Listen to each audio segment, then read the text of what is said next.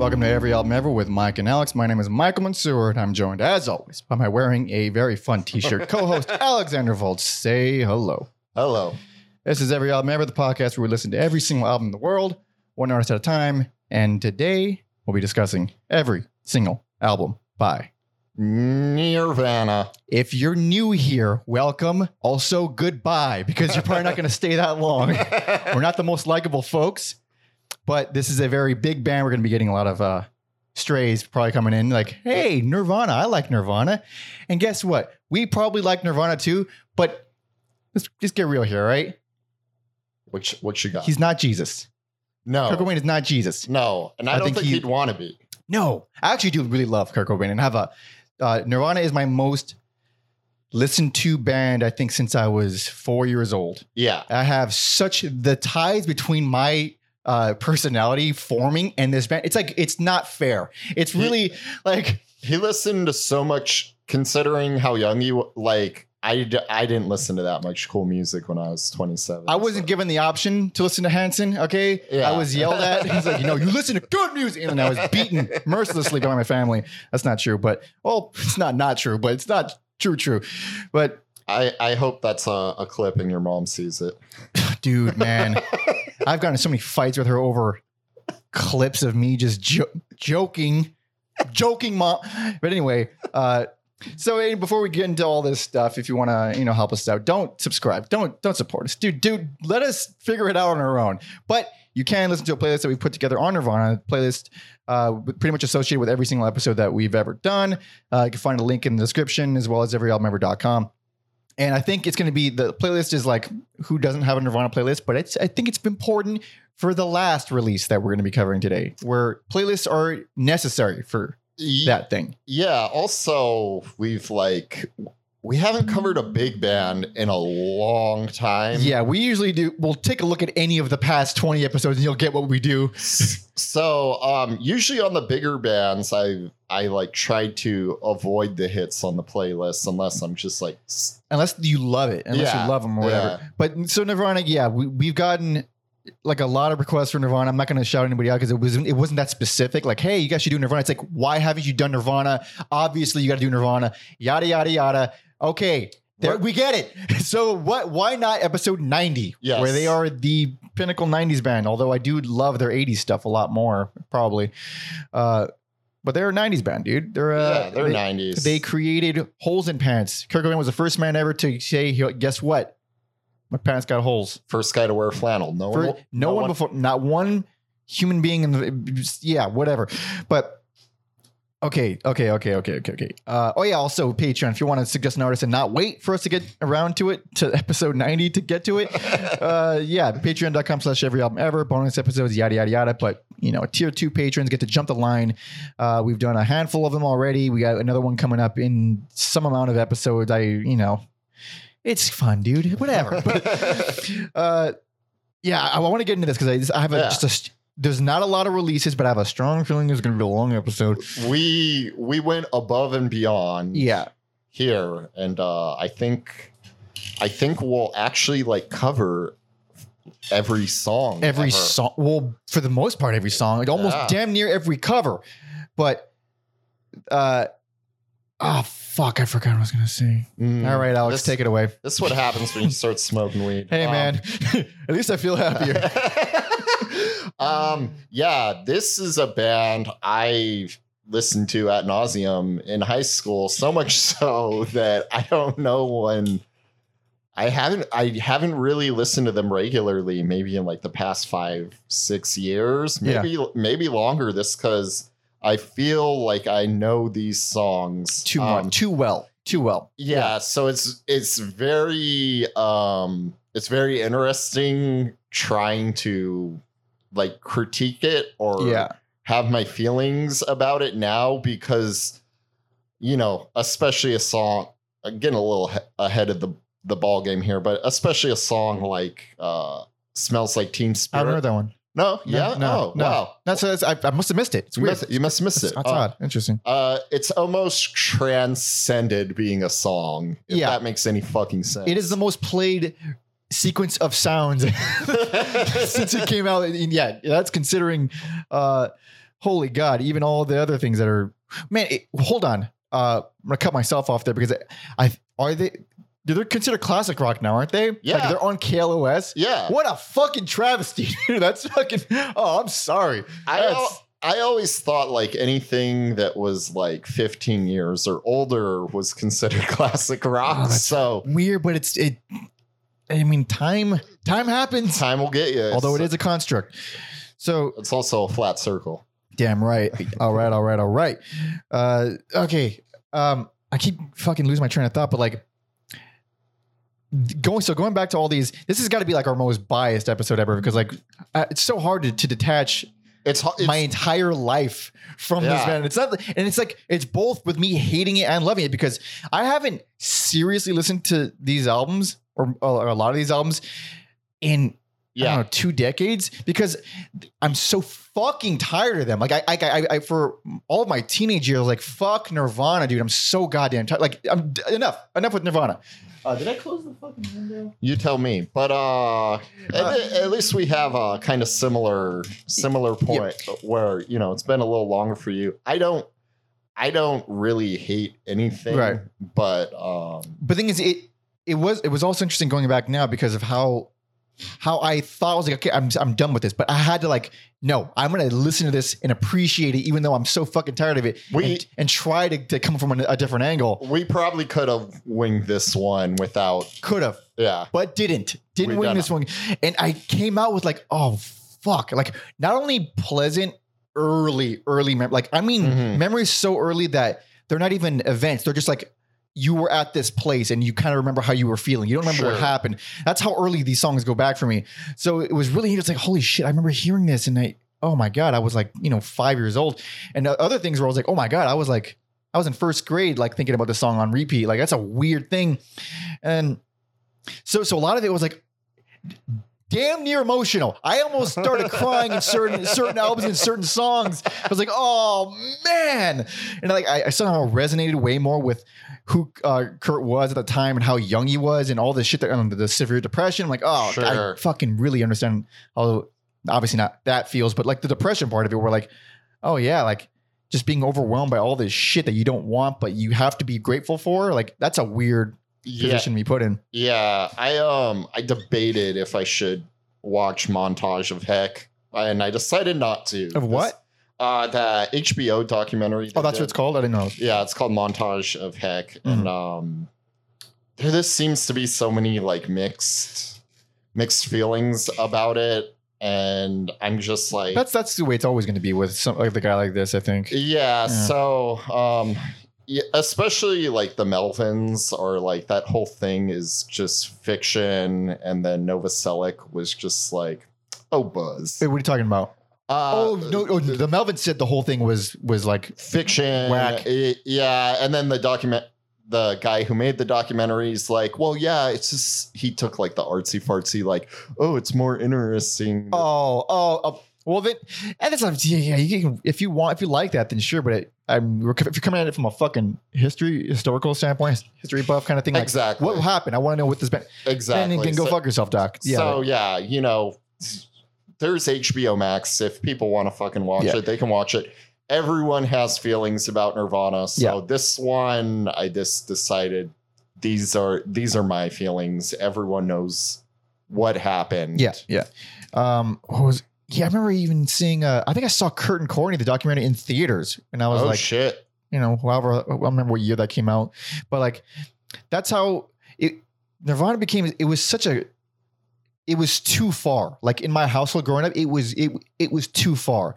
And what I mean by that is like, not only did like everyone in the house except my mom, not only was everyone completely obsessed with the band, but like my brother started getting like crazy, like every book imaginable, every book, every bootleg. Yeah. So the with the Lights Out box set, it's like all the unreleased stuff.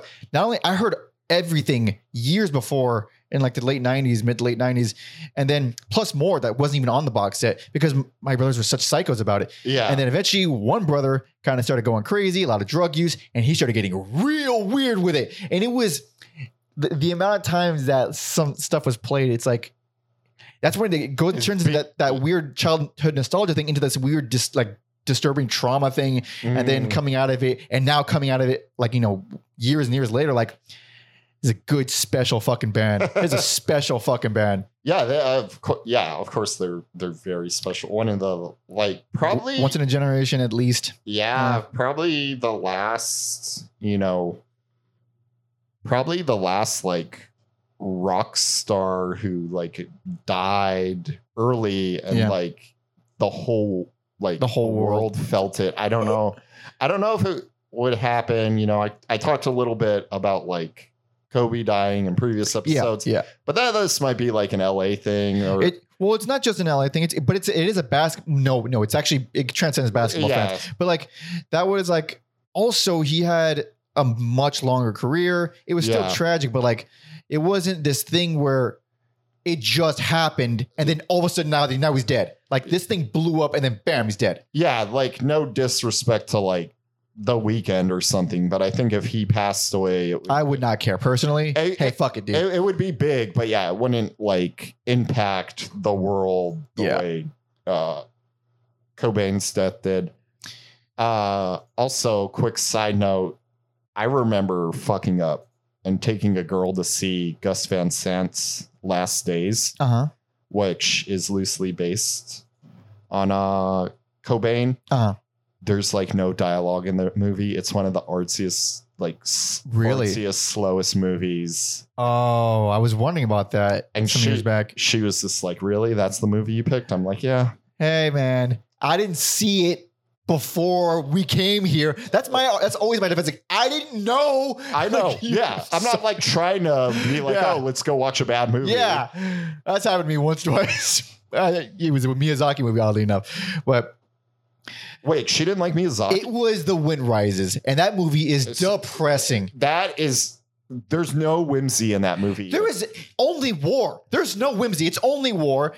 It's damn near a documentary.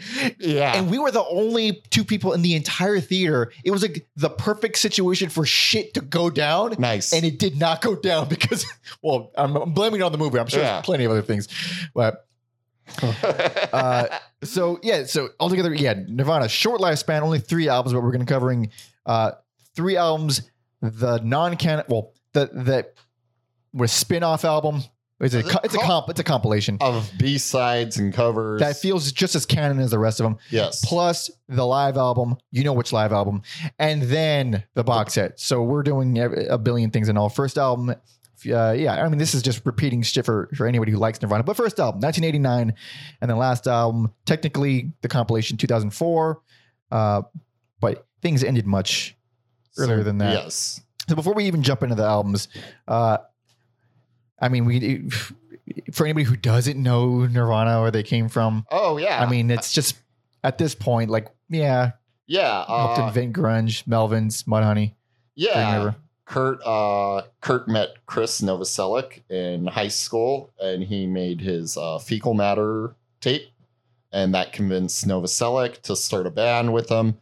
Went through a series of drummers, including a Mr. Dale Crover. Dale Crover, hey, they fucking lost out in the gym there. I'm glad they ended up where they ended up, but Dale's the best. Dale's the best. Yeah, Dale is like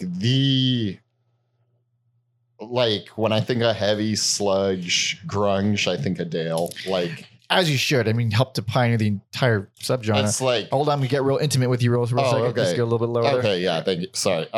It's like Bill Ward, then Dale. Let's just talk about the Melvins now. Let's talk about the Melvins. So everyone listen to the Melvins. Okay, keep going. So yeah, they eventually landed on Chad Channing. So I don't know if you picked this up at all.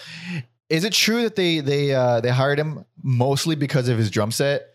I think so. Because like they were like these weird water slide looking motherfuckers, almost like ram horn looking things. Yeah, I think so. Also, quick note: there's like a this like museum in Seattle I went to that they cover like video games, movies, music.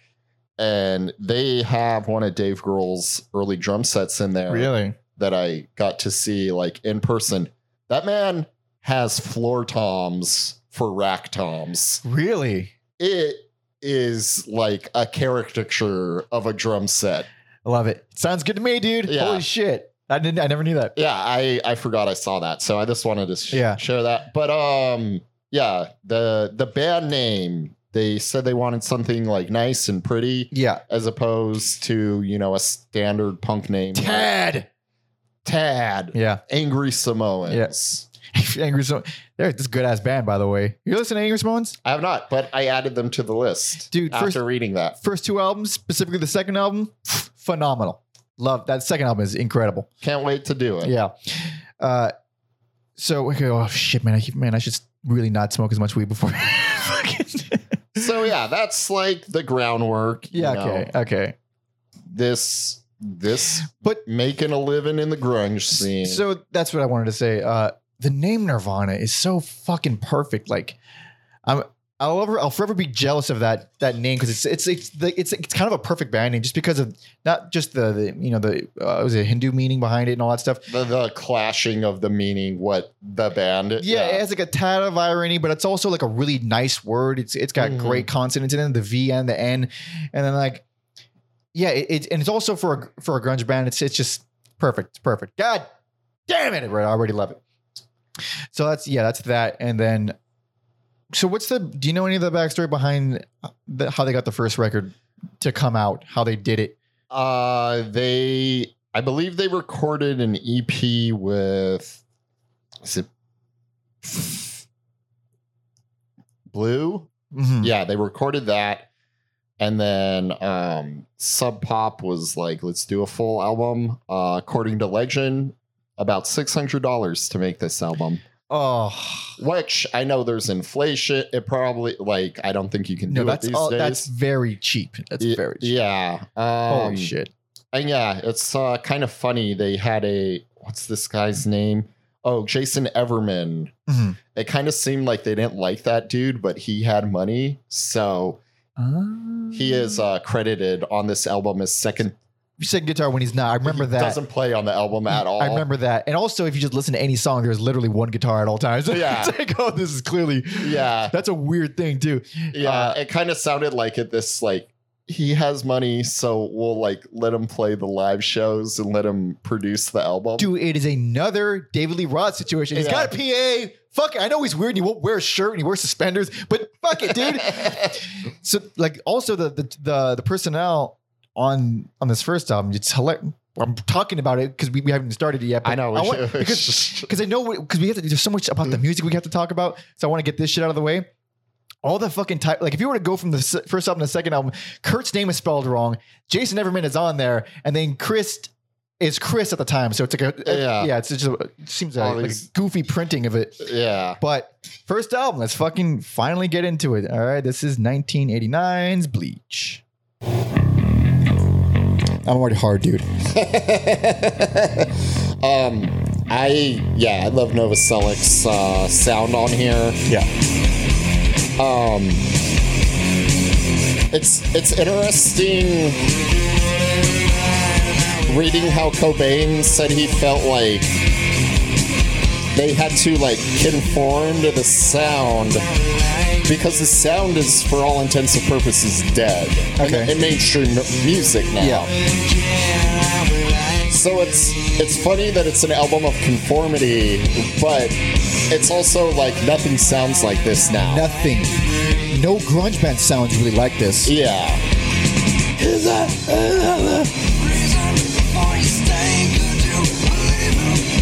I really love this song, and that's solo. We're not gonna get to it. Yeah. But God damn. No, this God damn! What a great hook. This album is one of the things that planted the seeds for my love of all things sludge. For sure. And having said that, best personal favorite. I have to. This is such one of my favorite albums I think of all time. And yeah, there is a case to be made for plenty of things, but there is nothing like this album. And the darkness that's on here. The only time you'll find anything remotely close is on the unreleased stuff and the demos and stuff, because there is some darkness on here. And I don't mean chaotic noisiness, which they never really gave up. Mm-hmm. I mean the sheer evil of Paper Cuts is like, Sure. oh my God, it's so fucking, it's disgusting and paranoid. It's one of the best fucking grunge songs and no one talks about it. I just don't get it, dude. This, fuck, man. I remember learning to play the drums, and like Floyd the Barber is very like caveman. That's Dale on drums, right? What? I'm pretty sure it's Dale on drums. Yeah, he's on Floyd the Barber, Paper Cuts, and Downer. Okay. Those are the Dale songs. Ooh, and they are all fucking awesome. And so this is what I feel about every one of their main studio albums. Bottom heavy. Back half, I always feel is significantly stronger than the first half. I do feel it's a bit consequential because there's a lot of the more popular songs in the front half of every album, and this one included. So front half, you got About a Girl, which is obviously a very famous song. But it wouldn't be if they... if they didn't play it live, and it's a thing that we're going to talk about later. Yeah, exactly. So this version, that's a good way to put it. I always like this version the most because he's playing an E minor chord in the main riff instead of an E major, which minor and major, sad, happy. Every live version you'll ever find is he's playing an E major. The same with the famous version. This is the only version that sounds a little bit colder, a little bit darker. Interesting. Even though it's still essentially a Beatles song. Like, I believe he wrote it after listening to a bunch of Beatles. Yeah, I think he did. And yeah, it's a good song. But my original point, that song's in the front half. School, another song they played live ad nauseum, is on the first half. Love Buzz and the cover they play ad nauseum. That's all in the first half. The second half is, you never hear these songs. Yeah. Also, it's interesting how Love Buzz was like the big single for it, being a single, but a cover. But yeah, I don't know. I think who's the original? It's called by a band called Shocking Blue. Oh, okay. Yeah, I've never heard of them before. But yeah, I don't know. That song fucking slaps. It's just a good song. It's really cool. I think it's really cool. I think it's honestly might be the weakest song on the album for me, but I still like it. Interesting. But I mean, I do like the album. So now I got to go into the second half and why it's the best thing in the fucking world. Okay, Negative Creep, which is fairly popular, I guess. They play that live a lot. You're using a swoosh as a riff. Like, how? That's fucking badass. So there's that. I think Scoff and Swap Meet are so fucking underrated. Specifically, Swap Meet. That main riff just kills me. Mr. Mustache, very frantic, very fast, it's almost goofy, but it's real quick. Knowing more about music, I still love Negative Creep. Still a great song. Yeah. But Back to Back with the Melvins Honey Bucket, very similar. Very similar. Not the same song, just similar. I think Honey Bucket is probably, if I had to, I like it more stronger. But Honey Bucket is like a special song because it goes a bunch of different places. It's the most accessible metal song in the world. It's got to be. Also, Novoselic said they were listening to a lot of Celtic Frost at the time. Really? So on episode 27, 8, 9, we did them. We've done all of Kurt Cobain's favorite bands. I know. That's so weird. The Wipers, Butthole Surfers. Episode 22, Butthole Surfers 54. I'm guessing all these numbers, but I think they're close enough. So like I was trying to like. It's already. Oh no, I was going to queue up. I was like trying to listen for the Celtic Frost in here. And then Scoff comes on. Oh. And I'm like, is that double bass? Is that? Oh yeah. I'm like, that's the Celtic Frost right here. Boom. That's the Celtic Frost part. Yeah. It is. Also, yeah. Also, the guitar is like very ugly. This is Kurt very known for using a lot of fuzzy stuff, a lot of big muffs and all that stuff. Man, you have no idea how many big muff pedals were in my household growing up. Several different countries, different shells. So many different iterations. I had the double muff, which was a combination of the little muff and the big muff. Like there was, it left an impact. This whole sound, but I don't know what to call you guys because you all have different last names. But those boys, those are some muff divers over there. Hey. House of Muff Divers. That's House of Muff House Divers. of Muff Divers. There's a lot of double pedaling on here. There's a few songs that have it, and it's like usually it's pretty subtle, just like a quick gallop every now and then. But that Yeah. song obviously goes into real double pedaling. Yeah, it was this interesting now that I'm cool and I know about bands that will never get me laid. It was Ever. ever. Celtic Frost is real unattractive. Don't play that around women. Don't even no. Especially don't even look at a photo of them. They're No, so yeah. much leather. As I pull out my copy of In Pandemonium. Oh god damn! Fuck that album. So yeah, very cool to like hear these things now that, especially, you know, this is my life, my podcast. Yeah. So So what I'm really emphasizing with the whole darkness of this album, why I keep saying that, is songs like Sifting, where plenty of music can be categorized as dark and kind of evil sounding and kind of, you know, uncomfortable. But the way Kurt wrote them is so, I can't think of another description other than better. yeah, Because it's like, it's not just, oh, this is a pissed off, angry, evil sounding thing. There's plenty of metal that does it. This one makes me feel like, oh, this is really, really creepy and paranoid, but also super heavy. And there's a few reasons I think he's able to do that. So or the band rather is able to pull it off with these songs so well.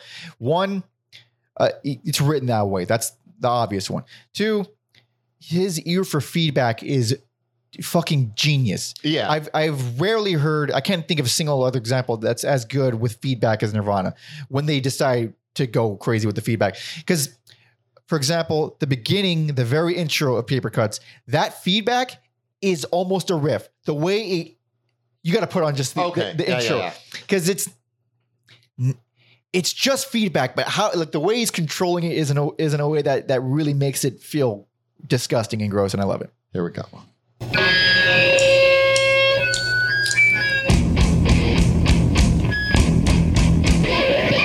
That stuff. It definitely helped like get my ears ready for a band like Black Flag or And like that, him just hitting all the strings. yeah. It really registers as this dissonant but slightly melodic, super dark thing, and it's rife with that. It's all over the fucking album, and it's so satisfying, and that's why this album doesn't sound like anybody else, because you can be heavy and gross and crunchy.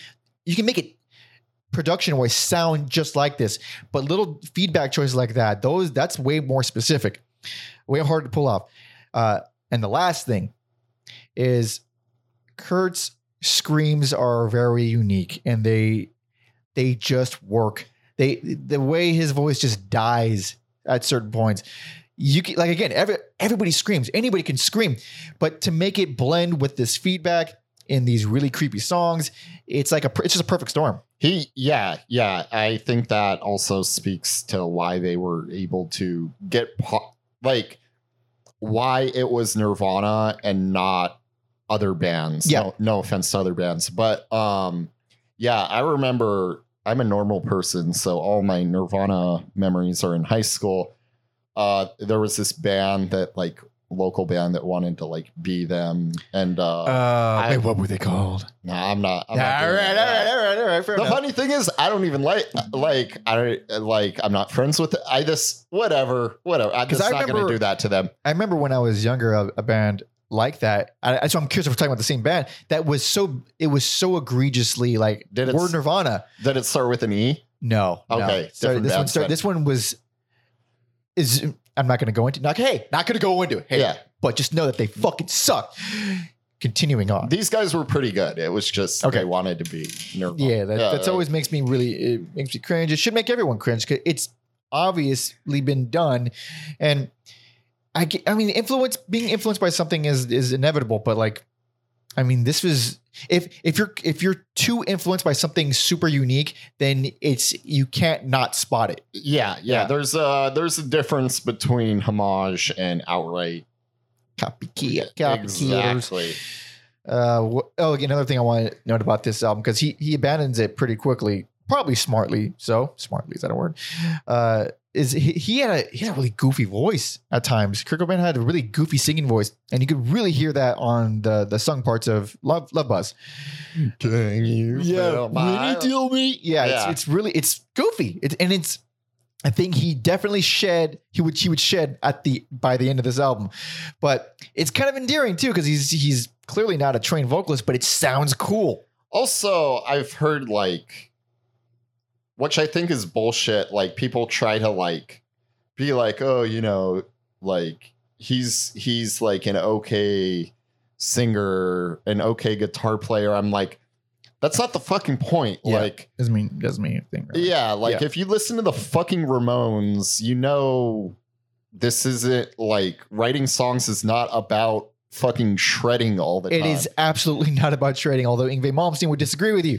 Yes. It's just different strokes, different folks, whatever. But like it's so fucking hard to write a good song. Like, I have no idea. Try it. Fucking dare you. Yeah, and I definitely think his studying of, these small, or at the time the Pixies weren't like huge. Pixies were very unknown. But yeah, of like the Melvins and Mudhoney and and he was a music nerd, music lover. All his tastes came from different places. That's how you have a well-rounded palette and how you can create something completely different. Yeah. And one thing that not to keep blowing this dude, but fuck, dude, his vocal hooks are masterful. And I say that because a few years ago, I went back to some of the unreleased stuff and some of this early stuff, and you would hear this maybe okay riff, this 7 out of 10 of a riff, and then all of a sudden he throws this completely unexpected vocal line that's 10 times more melodic, 10 times more unexpected, and all of a sudden the song is amazing now because what it taught me is that when you're making music and you're trying to write a riff and then you're trying to write a vocal line to make it as simplified as possible, the song should change when the vocals come in. Yeah. And I started with that mindset. I started listening to a lot of other music and just hearing the vocals come in and picturing if the vocals didn't come in, how big of a difference would it make on the song?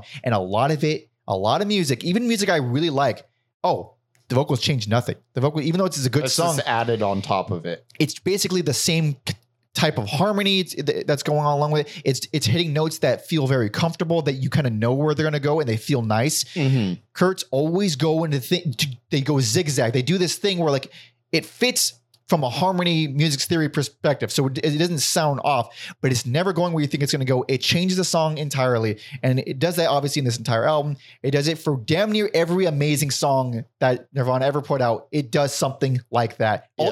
All the hits, they do something like that. It's worth dissecting. He was able to take his love of these weird bands and make pop music. Yeah. But also you can technically it was pop music, but god damn, is it still heavy and feedbacky and screamy? God damn it. Whatever. So this is my best personal favorite. I think it really, although they do other stuff, I don't think it gets any better than this. This is perfect grunge. This is perfect. Like grunge would never top this. And I love grunge and I love things that Soundgarden did quite a bit, but this is just so damn special. Yeah, that's wild blowing both picks on Went Up, but hey. Yeah. That's you.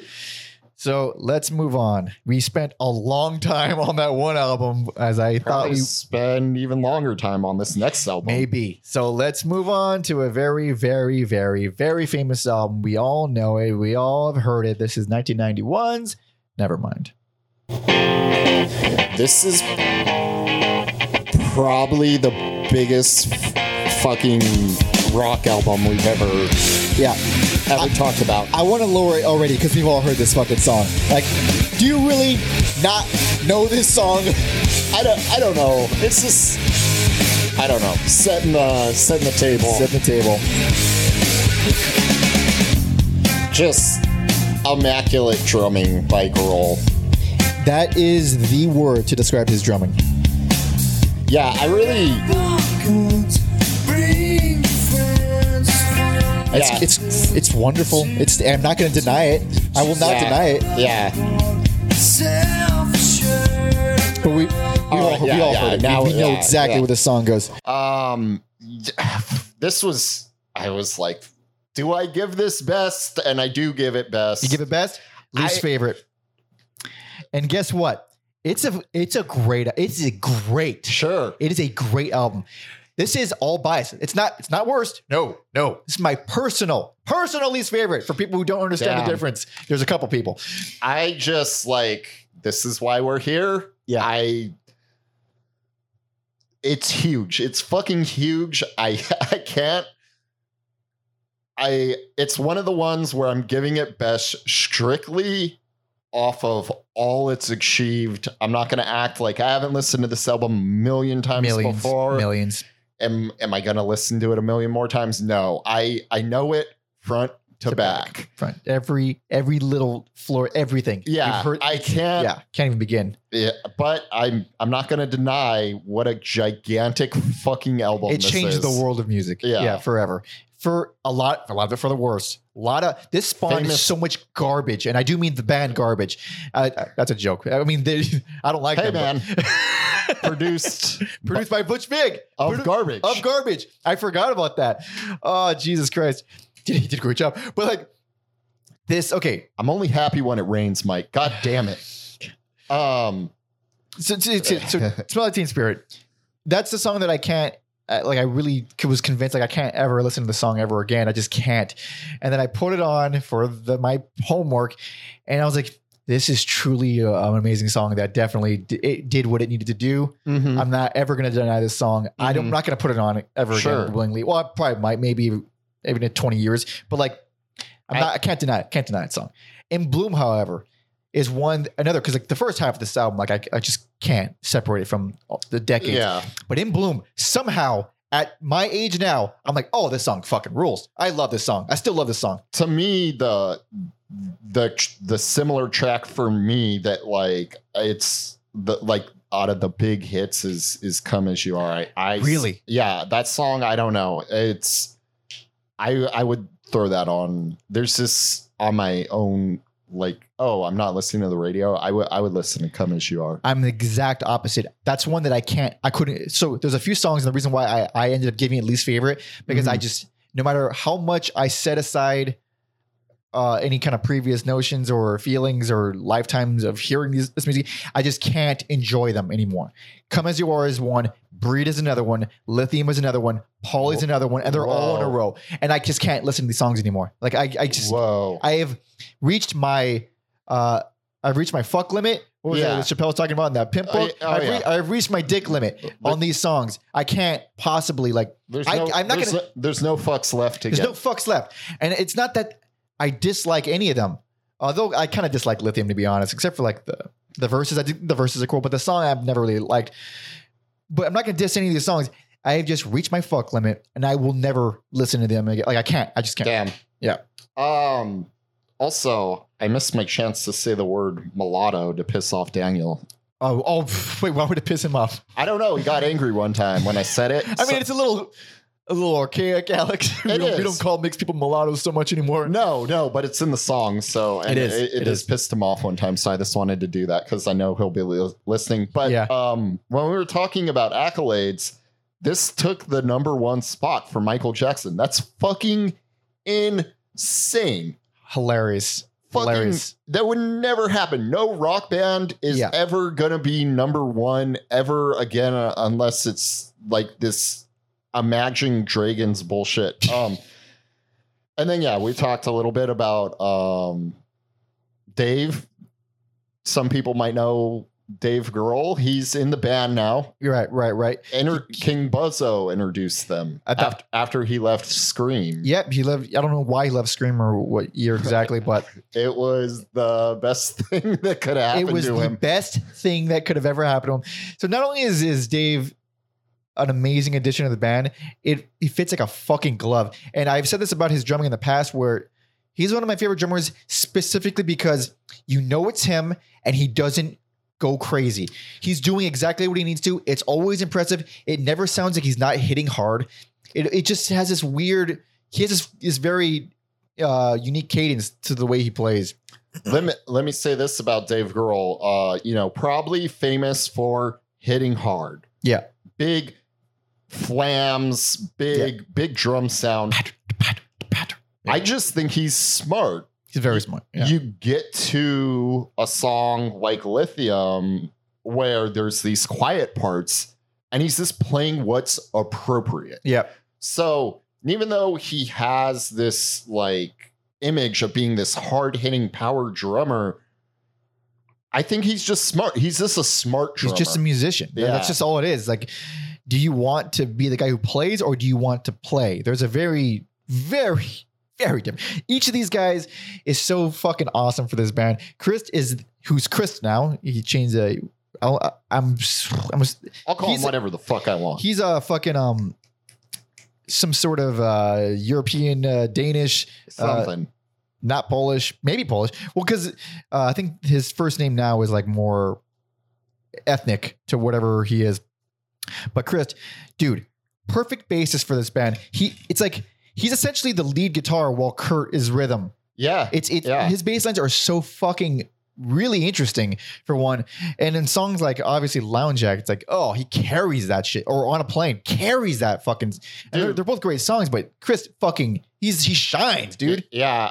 I like Lounge Act because it's one of the few songs that even though they have these fun parts that can be played on the radio, like Lounge Act, the music is relatively upbeat for once. I always thought it had more of a minor quality to it, a little bit on the darker side. You're probably right because you're a little more educated in the music theories. I mean, it doesn't really matter. It's just how it makes you feel is really all that matters. But like that song specifically, I was so obsessed with that song as a kid. I got called out by a teacher for singing it in class for a long time without stopping. Like, you're being annoying. Stop that. Yeah, like, cut the shit out. Yeah, that teacher was a total bitch. She's dead now, thankfully. But Something in the Way, one of their best acoustics, one of the best songs ever. Also, some people are going to be like, but Alex, on Neutral Milk Hotel, I thought you said singing about semen is funny. And it is funny.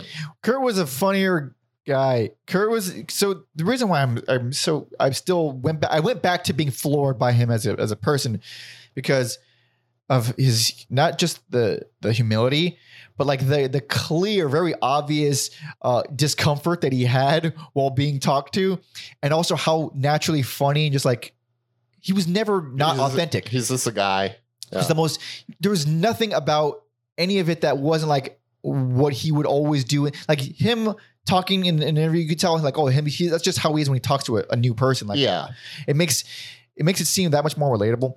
But his lyrics are a great example of that, like really well written in terms of being not poetic in a sense. I guess they can be, but like, I mean, how you would like the way Vonnegut writes, where it's super conversational, super digestible.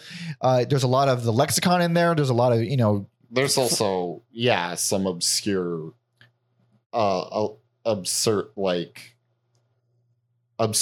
stuff. Like, and they can be silly and also really a lot of puns and stuff. So they're always really smart like that. It's always felt he was much, much funnier. The songs are like even Come As You Are and the whole, Swear I Don't Have a Gun part. Like that's clever. That's funny. Yeah. Or like, In Bloom was like written as foreshadowing, like a lot of people think they were a sub pop band, which they were, but they signed to Geffen. Yes. Yeah. So they like were like, hey, this is our big album. We might hit it big. Wouldn't it be funny if we wrote this like ironic song about, being super, super famous. Yeah. Or like, I'm blanking on the main but he's the one who likes all the pretty, likes to shoot his gun. But he doesn't know what it means. Don't know what it means. Yeah. So, like they very, very self-aware in that aspect. I do like that on the streaming version, even though I don't think it fits the rest of the album, but I really enjoy Endless Nameless. It is their fucking craziest song. I love it. I've always loved it. It feels like some foreshadowing. I don't know if it was done like, hey, this is more where we want to go, or if it was just a song time. I think a song at the time, because they did play it live a lot. Yeah. And really good, underrated underrated song for a band that fucking hit machine. Yeah, the riffs are just basically noise, and like the both guitar and bass are like down tuned, like so they're flapping and buzz. The strings are flapping and buzzing all over the place. It's just complete and utter chaos. Tons of feedback. Very fucking cool. Little long, but I still love it. Yeah. Also, before we move on, these motherfuckers decided not to tour to support this. I didn't know that. What a fucking power move. It worked.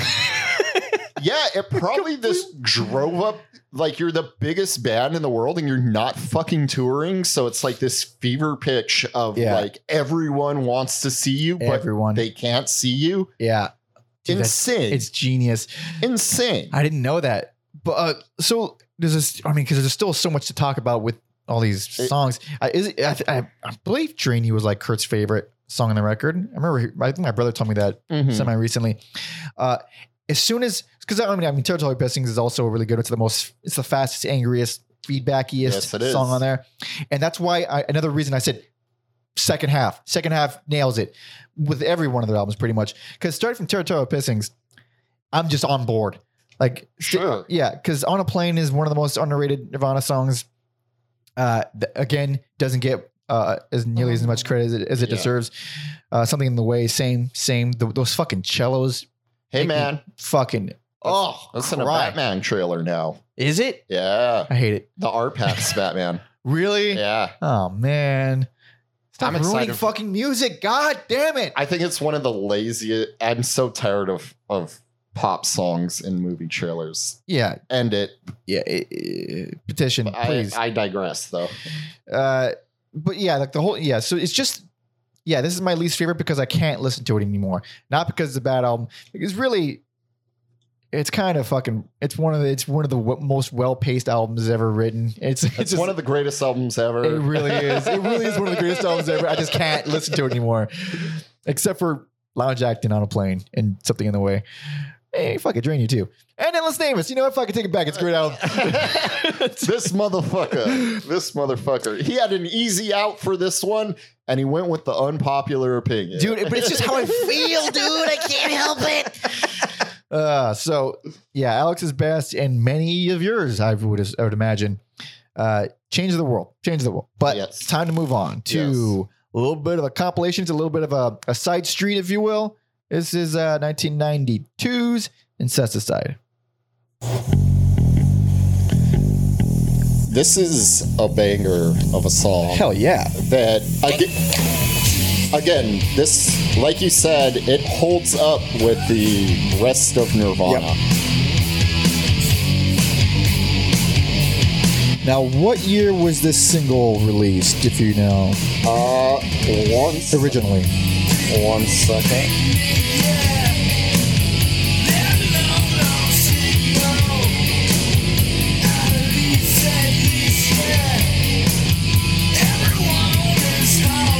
This was released 1990. 1990, okay.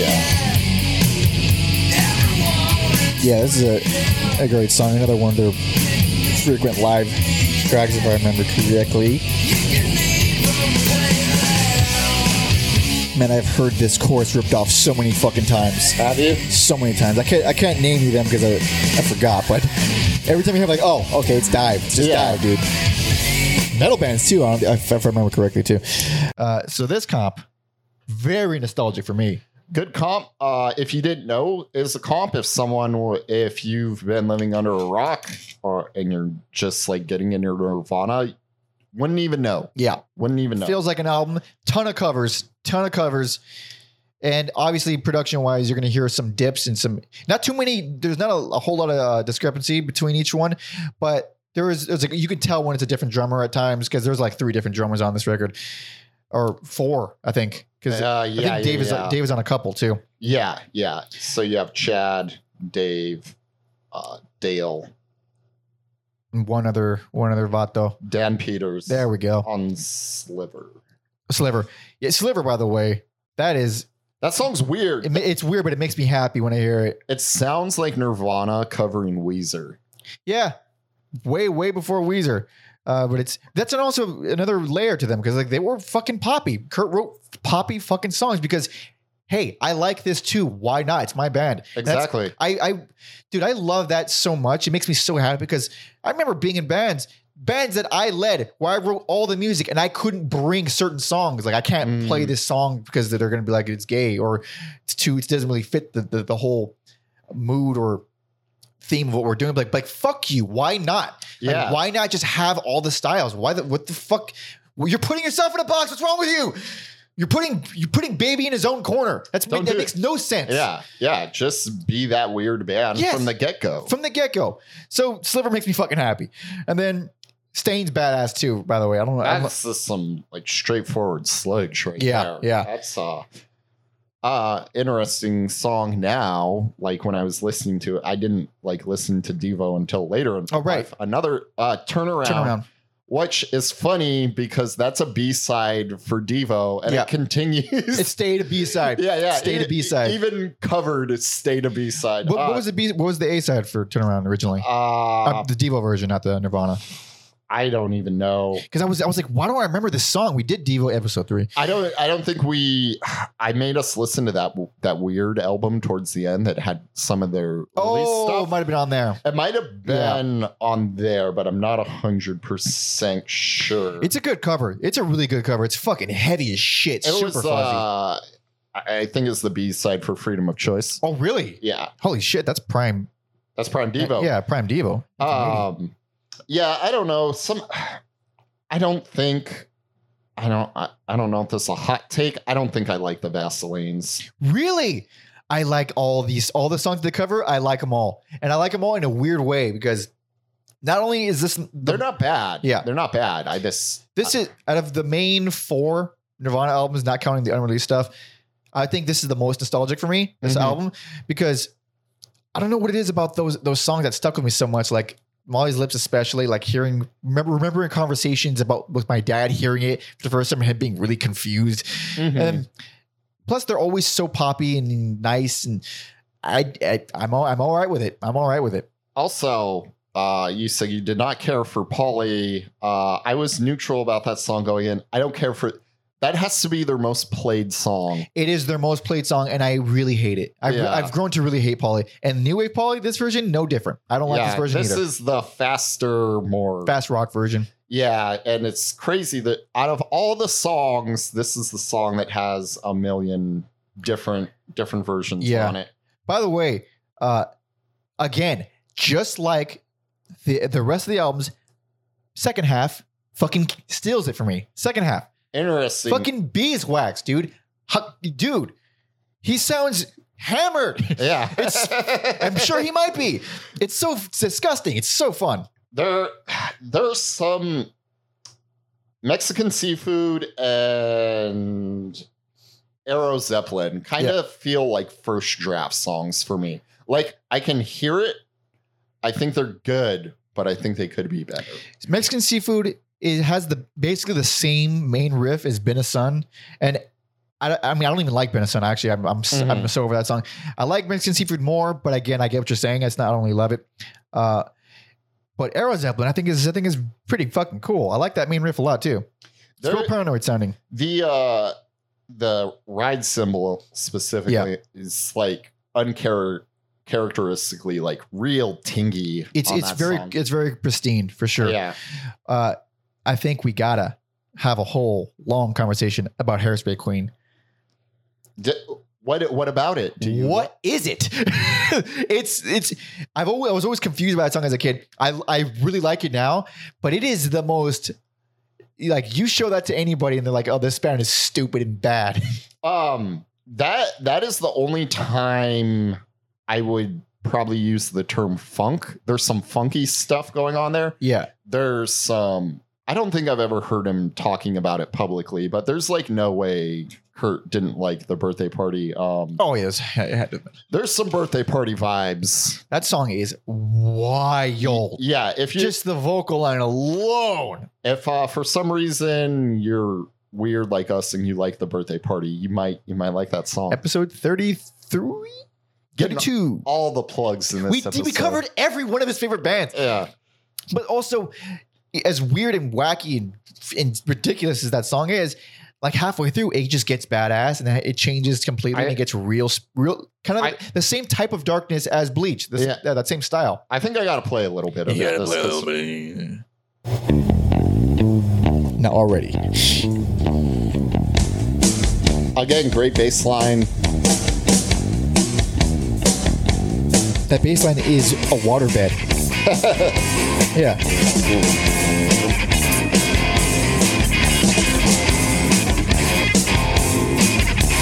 And then, yeah, there's that, like, Funky distorted guitar. funk stuff. Yeah.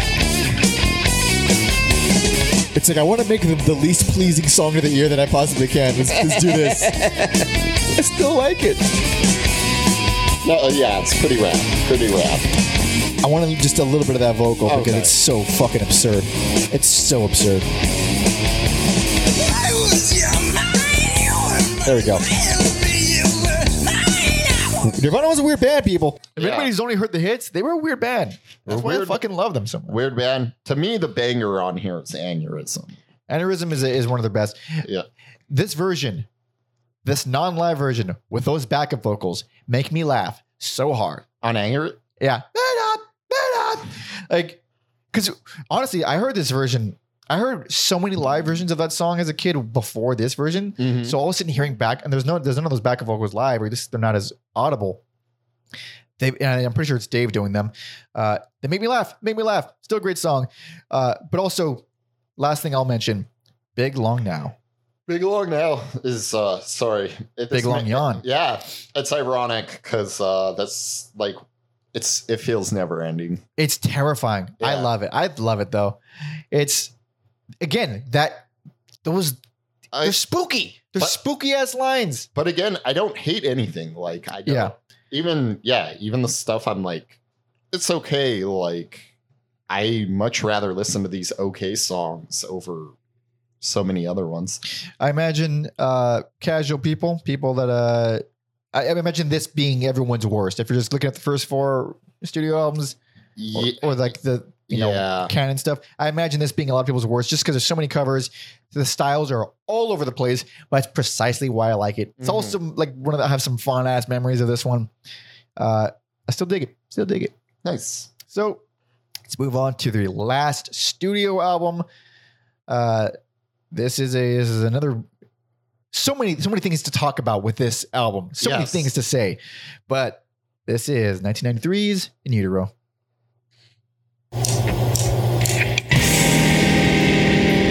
Yes. This fucking song, dude. Oh, I get chills every time I hear this song. Yeah. So, I love this song. I don't think it should have been the opener, though. I can't disagree with you. I disagree with you, but I can't really argue against you. Yeah. Yeah, I get it. No, I like this song a lot, but I think if you swap around this with Scentless, I have a lot to say about Yeah. the track listing of this album. God, I love this song so much. for the most part, though, after that, I think it flows perfectly. I disagree so badly. Who would have thought this would be? Who would have thought? This is the one we're getting into it. That bass line.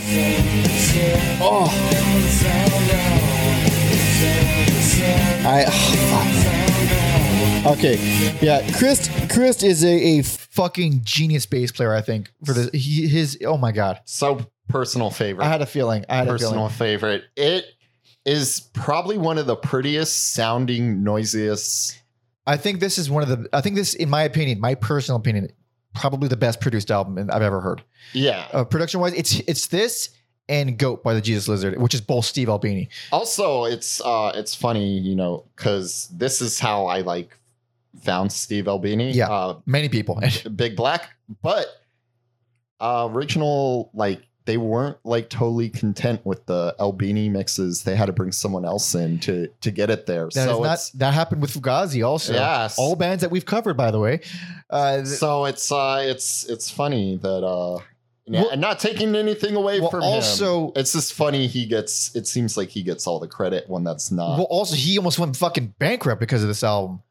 Tell me you got that stuff written down. No, I don't. Oh, really? I didn't. This album ruined Steve Albini. Jesus Christ. He almost went bankrupt because this is not a K-Rock mainstream 1993 production style at all. Rumor has it the label considered it unreleasable. Yeah, they did.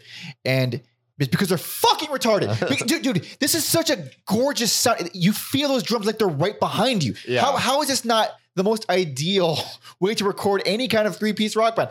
So it drives me up the wall for one.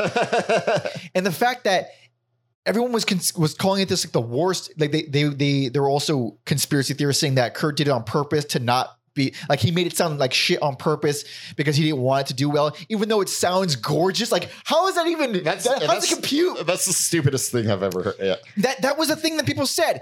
So obviously, it got Steve Albini a lot of bad press. People were trashing him completely, which is it's so much. Like I'm saying, it's so much more extra. So much more extra. It's so much doubly stupid because of if you just listen to it, you hear that it sounds nice. Like especially the prettier songs like Penny Royalty, All Apologies. Like they're so as pleasant as you can get for Nirvana. But okay, so you're saying you really like the flow after the first 2 tracks. Yeah, and I think the first 2 tracks are bangers. And then like I love the like Francis Farmer track, and then you kind of get like there's this perfect palate cleanser with Dumb, and then it like cranks it up with Very Ape, Milk It. And then you get one, you like the journey, like the road, the bumpy road. It's written like one of their songs, Loud Quiet. Indeed. Loud, yeah. So here's why I think this is their worst paced album. I still think, again, back half is superior in every way. But like, okay, it's not that the stylistic choices of like when you throw in the more quiet songs. On paper it works. It's the song specifically that they chose to go loud and quiet that I have a problem with, because I like Silent Servants as an opener. It's way different from Teen Spirit. It is not, and I think that's like a brilliant choice. Like you started out with this crazy headbanger with this album, go a little bit more melodic, a little bit more mellow, mid-paced. But Scentless Apprentice, I think. I'm so angry because I have in my head what a significantly better track listing is. It's Service Servants, and then track 2, fucking Very Ape, then Milk It, then fucking Dumb.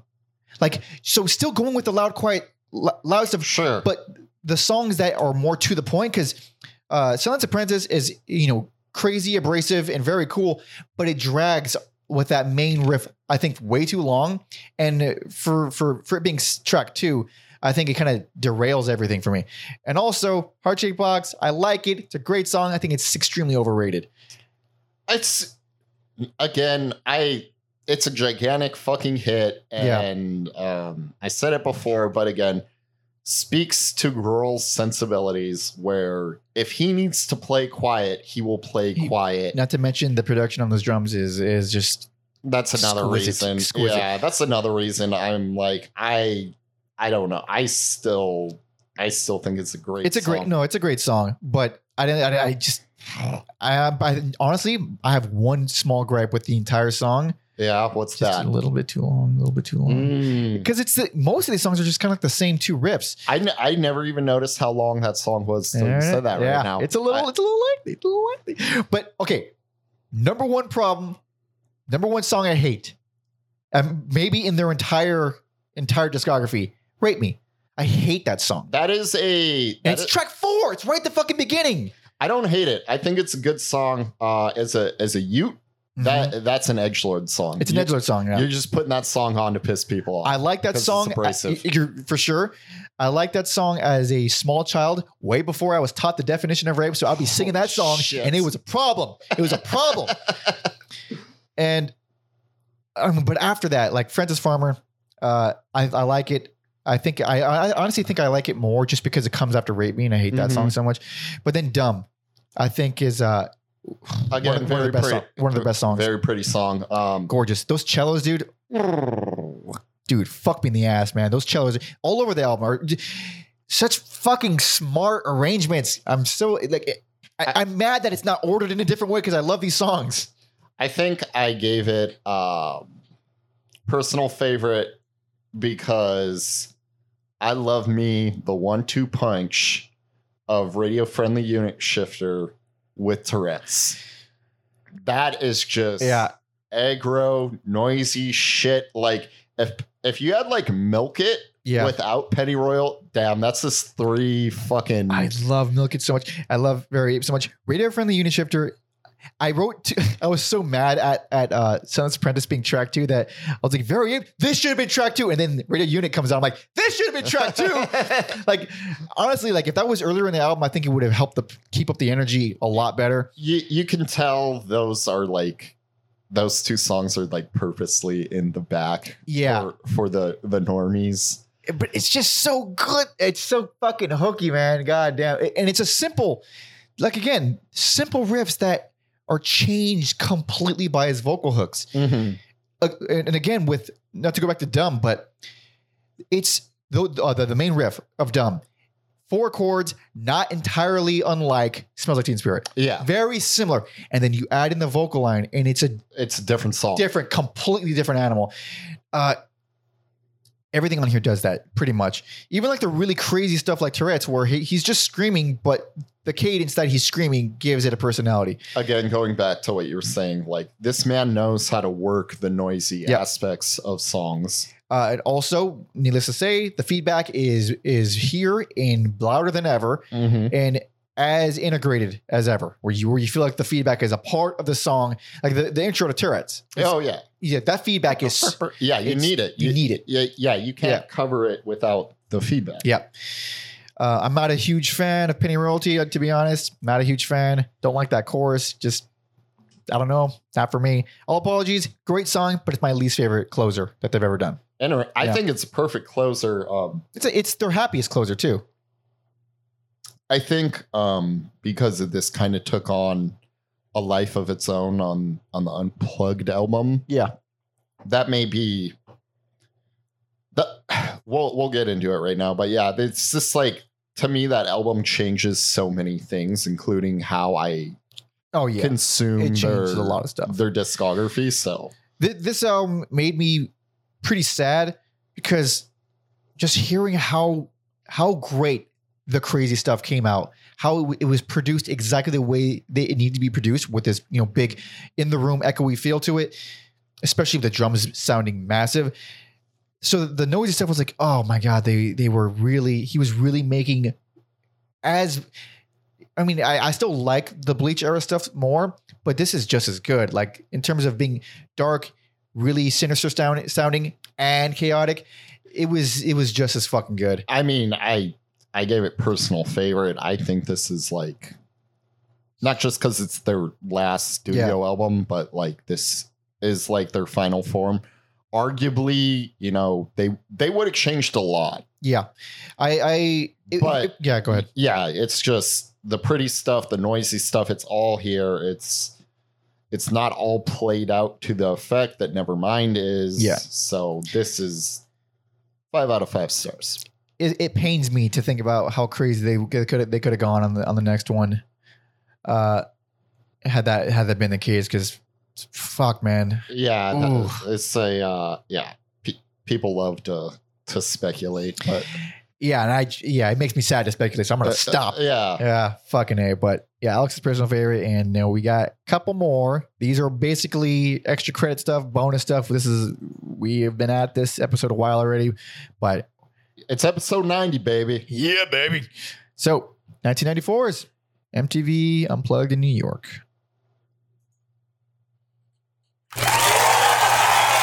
Probably the first live album we've chose to include. We've done other things where it's like they had songs tacked on. Yeah, live. Half of it was live. Or there were some new songs. This is like straight up a live album. Yes. And there it is, About a Girl with an E major. Yeah.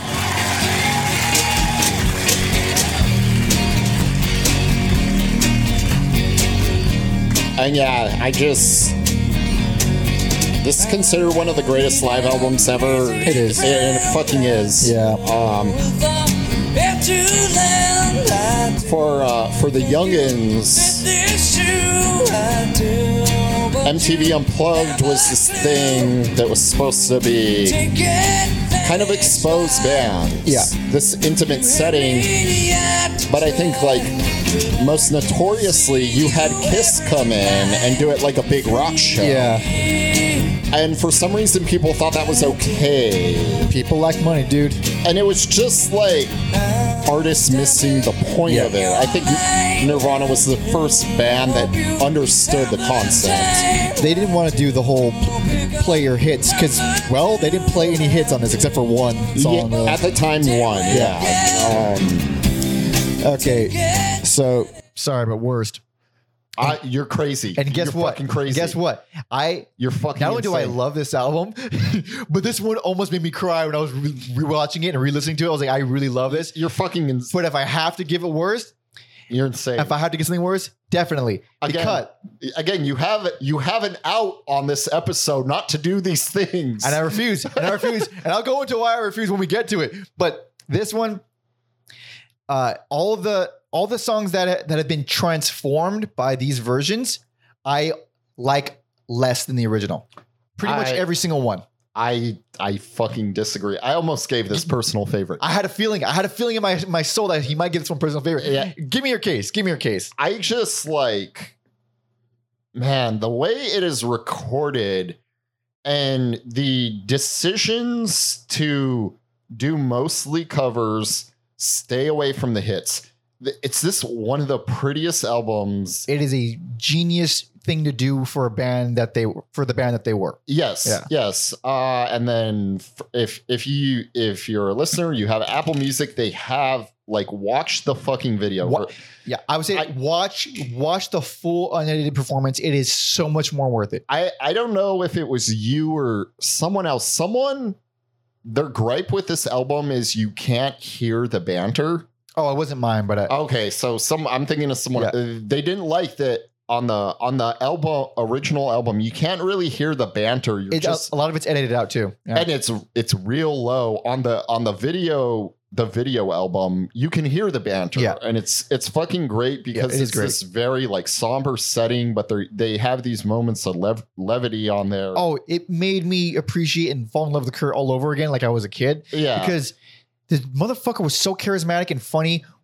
He was clearly just being himself. He was not being a musician. He was not being a rock star. He was just turning. Every once in a while, he would turn to Chris and Dave, and he's like, you remember that thing? And they start talking about a thing, and they joking Yeah. around. And the audience is laughing because they're just listening to a podcast. Essentially, they're just listening to some dudes talking and joking around. And it added to the intimacy of it. It added to the complete authenticity of who they were. Also, yeah, like you said earlier, there was fights with the producers because I forget which song came out as.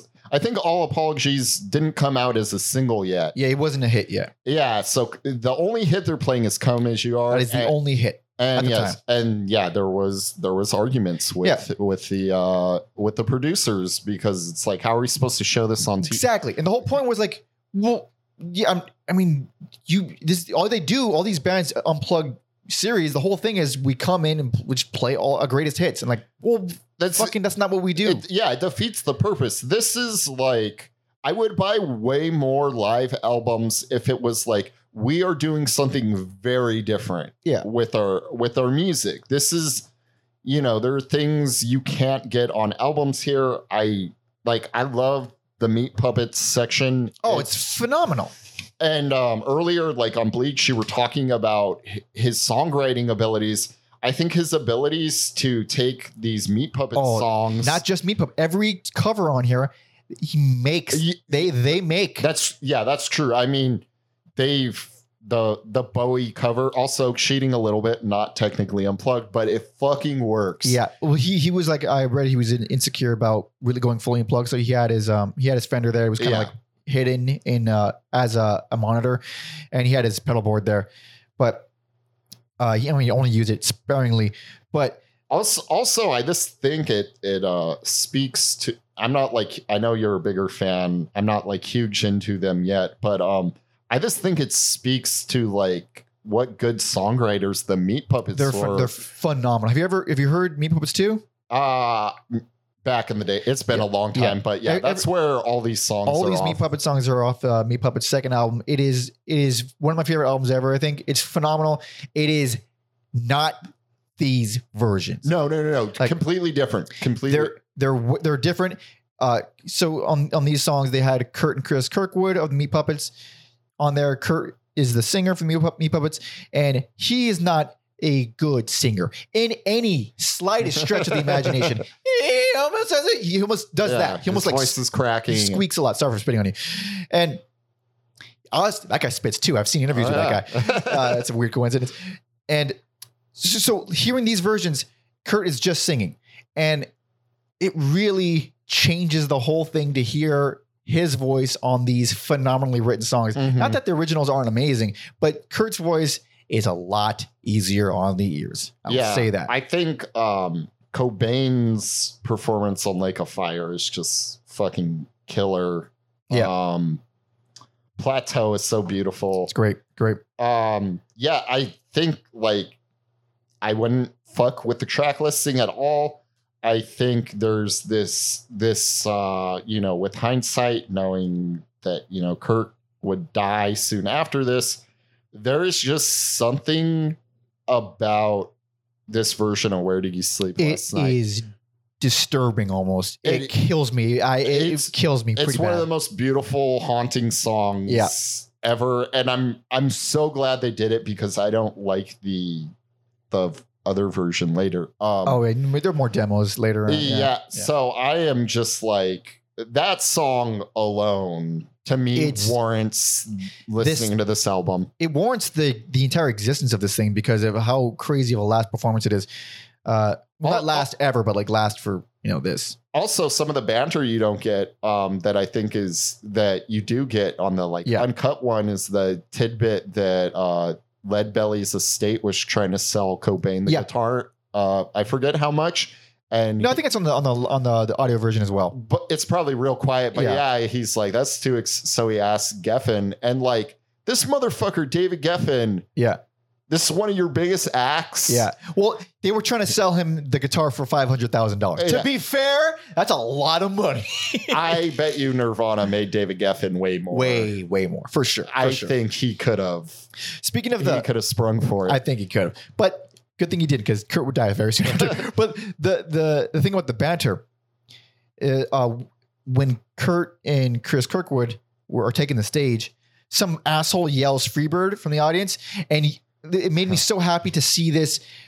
Kurt Cobain's clearly unamused response, and he just says, "I was waiting for it," because it proves that people have been using that same bullshit hack joke for decades, and it wasn't even funny then. Yeah. It was never been funny. And there's always one asshole that screams out "Freebird" at every show. That's the worst part about it, is people yelling out songs. He was asking, like, is there any requests? And he was, even people being like, radio friendly unit shifter, like the noise. I'm just like, shut up. Well, there was one person that yelled Sliver, and then Chris started playing the bass, and they started considering it later on, but he's like, I don't want to scream it. What do we do? Yeah, they play a little bit of I think they play a little bit of Sweet Home Alabama. Yeah. Also, something crazy about this, which I really appreciate and would assume bands were talented enough to do, but apparently not, one take. Oh yeah, it was a performance. It was a live performance. Like, it was straight through. It was just like any other show. Yeah, no other band did one take unplugs, which again, the authenticity of it. Like, listen, we're not fucking Hollywood guys. Just let us play music. Jesus Christ. Also, they wanted them to do an encore, and they were Kurt got in a fight with the producer. Yeah, he's like, no, that was perfect, and he's fucking right. He said, I can't possibly top that performance. I can't do it. And my God, the fact, even if it wasn't a mediocre performance, say Where Did You Sleep Last Night was fine. It wasn't amazing. The fact is, like, no encore. The fact that there was no encore for this last thing that was released by them, it somehow feels more important. Yeah. more important, like it, It we're does. done. It We're done. does. Yeah. And I like the notion of no encores. I really do. yeah, so do I. Like, what is that? 5 minutes you wasted? You could have got one more song in there. Yeah, seriously. Yeah, fucking I fucking love it.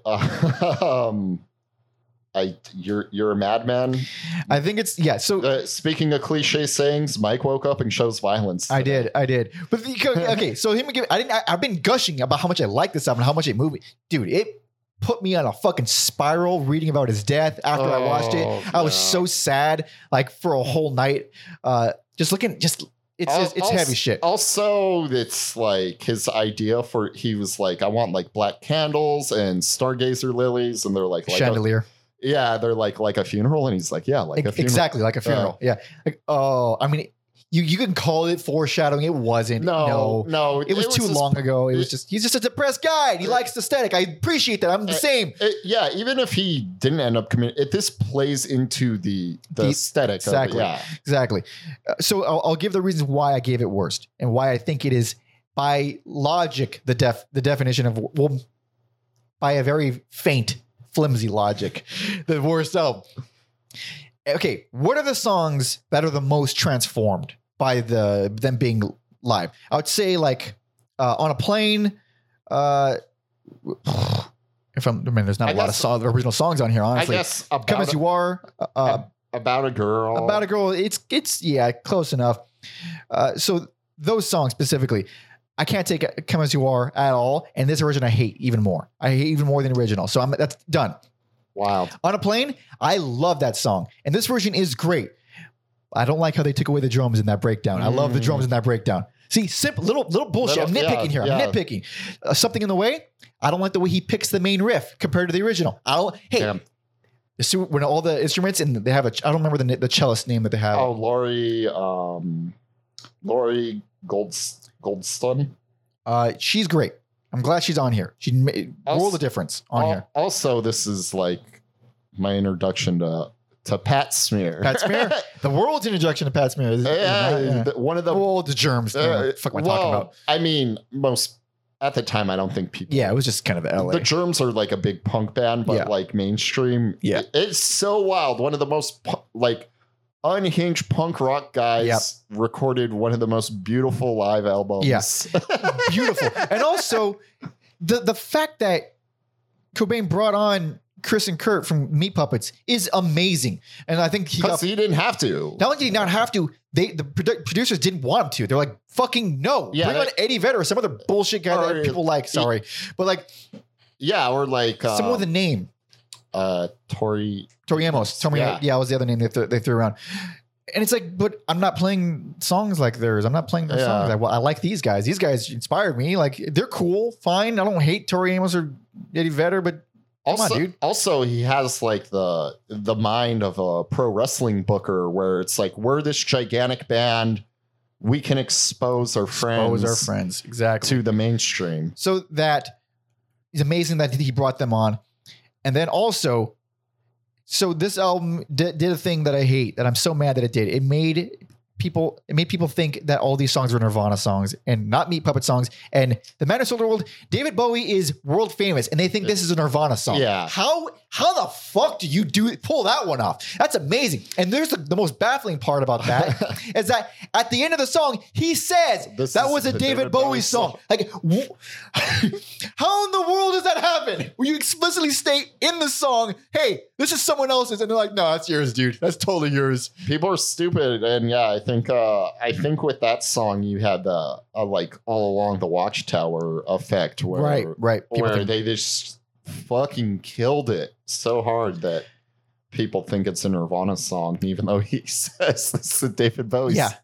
Also, the cover of Jesus Told Me for a Sunbeam, you said you don't like the Vaselines. How do you feel about that one?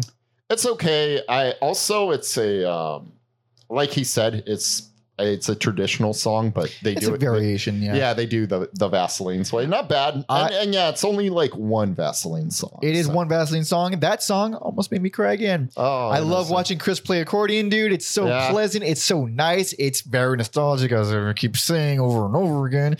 Reminds me a lot of my childhood. And it's so fucking it's Vaseline's-y. It's so fucking poppy and happy. Yeah. I'm like, oh man, this is nice. Super nice. And then it's juxtaposed with the heart-wrentching Menace of the World after that. So Yeah. but again, I don't like Pennyroyal Tea. I don't like any version of Pennyroyal Tea. I don't like Polly. I don't like Come As You Are. And it's just live versions of songs we already have, and I always like the originals better, including all the covers, except for the Leadbelly one, obviously. And, but all the Meat Puppet songs, I like all those original versions better. I like Man Who Sold the World. I like the David Bowie version better. So I just have to give it worst. I just think this is like its own thing. I'm not like trying to compare. Like I know it's gonna happen. They're cover songs, and it's I literally listened to it after hearing all the original. So I kind of that natural comparison just happened. I just think they succeed at where Nirvana. We're going to take all these cover songs and make them, for better, for worse, if you're Mike, we're going to make them Nirvana songs. And they did just that. Also, another really heartbreaking thing about this whole performance is like, you think, looking at the entire context of it, where Kurt was going through withdrawals during the performance. It would. The day before, he said he wasn't even going to show up, but then he just showed up. Yeah. And then, it would, like, shortly after on a European tour, Courtney Love found him fucking. Oh, you mean the Rome incident? Yeah. Well, she was with him. She woke up to him being OD'd. Plenty of conspiracy theories there, as they'll never end. But point is, the boy was sad. The boy was sad. Yeah. They had to cancel that tour. Well, he lost his voice. That's why they canceled it. And then they canceled the show, I think, because he lost his voice. Yeah. That fucking set them spiraling. And then the OD happened and the whole thing. Yeah. It was kaputs. But, And then, if you don't know, went to rehab, left after a week. Well, didn't he he broke out? Like he scaled a wall? Yeah. Or fence or something? Yeah. He left. And then, committed suicide. Fucking just a gnarly way to go. And we all know the conspiracy theory. The last 4 lines had different handwriting, Alex, in the suicide note. They had experts said, Alex, that those last 4 lines, they don't look like the other. Hey, they look a little different to me. Courtney Love was practicing handwriting. Her therapist found her notebook. Alex, It's something I had the energy to get into when I was younger, but also, if you look at the type of person Courtney Love is, she's not that. It's bumbling mess. There's severe drug addict. No way. Yeah. There's no way she could have got away with this. Yeah. If you're looking at her proclivities pre-death, then it's already like, okay, she seems a little clumsy. If you look at everything after, she fucking lost their kid. She fucking went off sure, she acted in the shit out of Man on the Moon, which was a great performance, but everything else, train wreck. Yeah, there's the way her life is, there is no way. If she did it, she would have got caught. I feel like but money, dude, she was really, really rich. And he was planning on divorcing her, dude. He was changing the will so she would be removed from Hey, Alex, you should look into it. I have looked at this erased it. Yeah, you looked into it, then you looked out. You looked out the window. I grew the fuck up. Nah, man. You shouldn't have gone that way, man. It's so sad. I get it, dude. But there's also a really dark part of me that gets the suicidal thoughts. I don't get them that often, but I get passive stuff every once in a while. Depression, people. It's real. So there's a little bit of well, he's not suffering, dude. He's not depressed right now. I've heard a lot of depressed people say, I don't know why people are scared of death. It seems nice. I say that a lot. There it is. But it's more of well, if you can't stop the pain, why are you here? Or why am I here? Yeah. You know what I'm saying? It's a thing that people who aren't depressed can't fathom, because it's not. It's a very unnatural thing to end one's life. It's the most unnatural thing you could possibly imagine. So it's if you were in constant pain, dude, it's a different thing. Yeah, sure, he did a lot of good, but god damn it, that boy was suffering. Yeah. But we got one massive thing that you know how Alex feels, and you kind of know how I feel a little bit. You mostly know how Alex feels. Yeah. So let's talk about it. This came out many years later, posthumously. I remember distinctly when this was released. It was a big fucking deal. It was a huge deal. So this is 2004's With the Lights Out. Track 1 or 2? Track 2, my man. So the first track is a cover of Led Zeppelin's Heartbreaker. It doesn't sound good, No. so we're doing... These are both live tracks. This is a original. It sounds way better, though. Shit, yes. This song. This is the fucking Nirvana I love.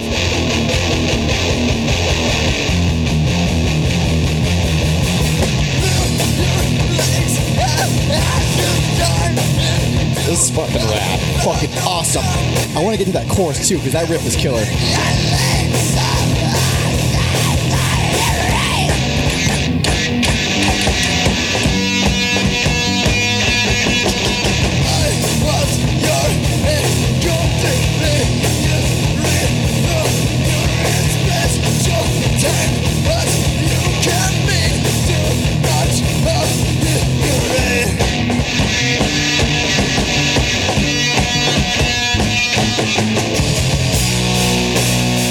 Damn. So sludgy. Yeah. Oh, what a... And that little vocal thing. Dude, it's a simple thing like that, like adding one note vocally over this sludgy riff, kind of pretty. One note changes everything. Pushes it over the edge. So obviously, worst, least favorite. What is your reason other than that it's long and there's a lot of unnecessary shit on here? So much unnecessary shit on this. Like, so I remember. Okay, I guess let's lay the groundwork down. Okay. This was a huge deal because I totally forgot Chris and Dave were like in court with Courtney. Like, Yeah. Butting heads. That sounds very familiar. Yeah, what to do with this stuff. And there were like rumblings of a new Nirvana or an unheard Nirvana song, Oh, right. Yeah. which ended up being and was part of why they were in court for You Know You're Right. Yeah. Because they wanted it on this box set. And it is not, well, it's a demo of it, but there's not the studio version. I kind of hate her for being like, no, it needs to be on the best of. Because Yeah, that's a really stupid fucking thing to do. Yeah. I love that song. I forgot how good that song was. I don't care for it that much. I think it's a fucking great song. It's not a bad song. It just didn't strike me the way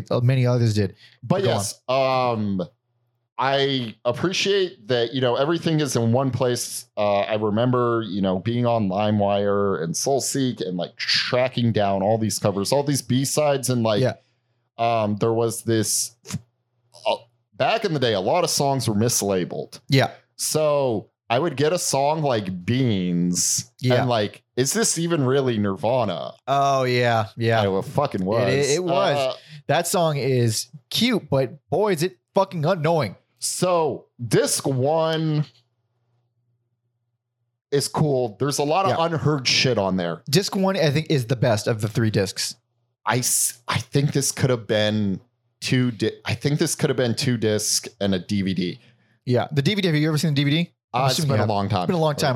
That one is really, it's really good. Yes, it is all the demos, all the outtakes of the well-known songs. We don't need it. We don't. It is good for archival purposes, like many, kind of not unlike the best before 1984 or best before from Crass, like where it's all chronological. There's a bunch of stuff that you don't really need. There's repeats. That one's a lot easier to listen to than this one, to be honest, because this one is literally 3 70-minute discs. But the amount, like you can make an entire near flawless Nirvana album with so many of these outtakes and unreleased tracks and B-sides. Like they are damn as good as the songs that made it onto records. Even the shitty live stuff, like we were just listening to Anorexorcist. That and Mrs. Butterworth, dude, like so fucking heavy, so sludgy, so grungy, obviously. And then you get If You Must. Yes. Which is one of their best fucking... How that didn't make it onto Bleach blows my mind. No, it's so goddamn good. Yeah, I'm like 4 songs like If You Must and Pen Cap Chew. I think they're cool, but then it's like you get like the live version of Downer. Right, it's not great. No, and it's just like, why?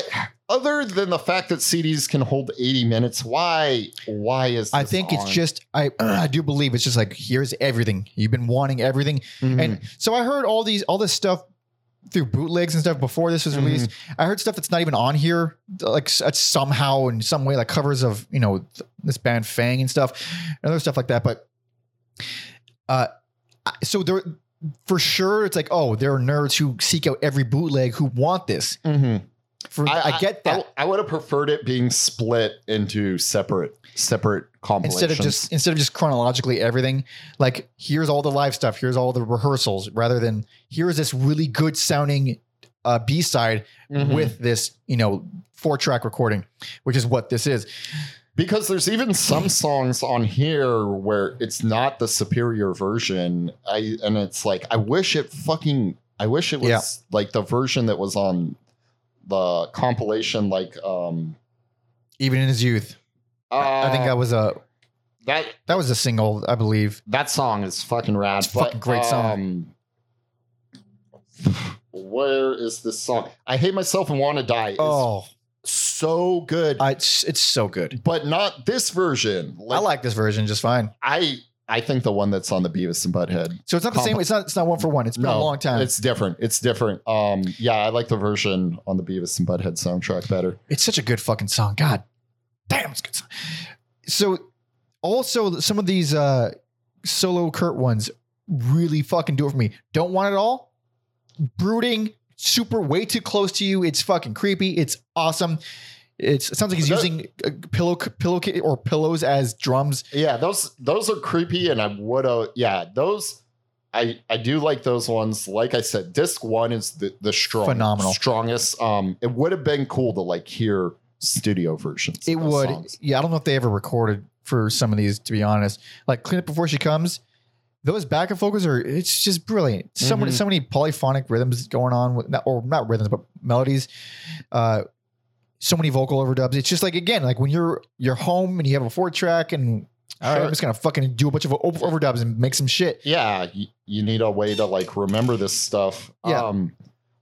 I do like hearing like they hung him on a cross and ain't it a shame because they never really ventured into like country music, and I almost wonder if that's something that would have happened eventually. Eventually, probably. Yeah. I mean, they fucked around a lot, liked a lot of stuff. So I was saying that Incesticide I felt like the most nostalgia toward that album, the most like fond nostalgia, compared like out of the main albums, out of everything, most fond nostalgia for all of these on one of these songs. For some reason, there's no trauma attached to any of these memories. For some reason, it's only nice. It's only nice I got, and really early too. Like, man, I don't remember. I couldn't tell you what year it was when I was hearing most of these for the first time, but songs like Blandest, man, like that's my favorite Nirvana. That style is why I love them so much. Interesting. The most fun nostalgia for this stuff. Verse, chorus, verse. God damn, that's too good. Old Age, fucking.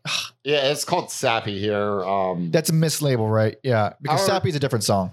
I also think because there was confusion about there was supposed to be an album, like a live album called Verse, Chorus, Verse. Yeah. So I think it's like it's now. It's supposed to be the compilation with the MTV stuff, right? They wanted to like capitalize on his death, and Grohl and Novoselic couldn't do it. They were like, "This is too fucking painful." Yeah. I think it's just like retroactively known. Most people refer to it as sappy. Yeah. If the internet is to be believed, which it's not, because the song "Sappy" is a different song that we get on the third disc. Oh, okay. Sorry. Yeah. Yeah. See, even I got it mixed up. Yeah. Yeah. First Coast Verse is on the first disc. That's a different song. My bad. But I did forget about it. There's something there because I used to think that they might have been mislabeled on early bootlegs because I remember mixing those names up a lot, both Sappy and First Coast with each other. Yeah, but that's the story for why Sappy is now called Sappy. Right. To avoid the confusion, even though we still did it. We still did it. Still did it. As much as I love Endless Nameless, this version is a little long. It's like 9 minutes. Again, I don't fucking need it. Don't need it that long. But we also have that was like a radio performance, I believe. It's more a lot of radio performances, demos, rehearsals. By the way, these covers of D7 and Return of the Rat. First versions I ever heard of those Wipers songs. Yeah. Same. Yeah. My first introduction to the Wipers, probably. Yeah. Oh the Gelt and Oh, hell yeah. Curmudgeon. Curmudgeon, yeah. Hell yeah. Great. Yeah. Great. Yeah. That's like if it was all stuff like that. It's there's too many fucking good songs on. That's why like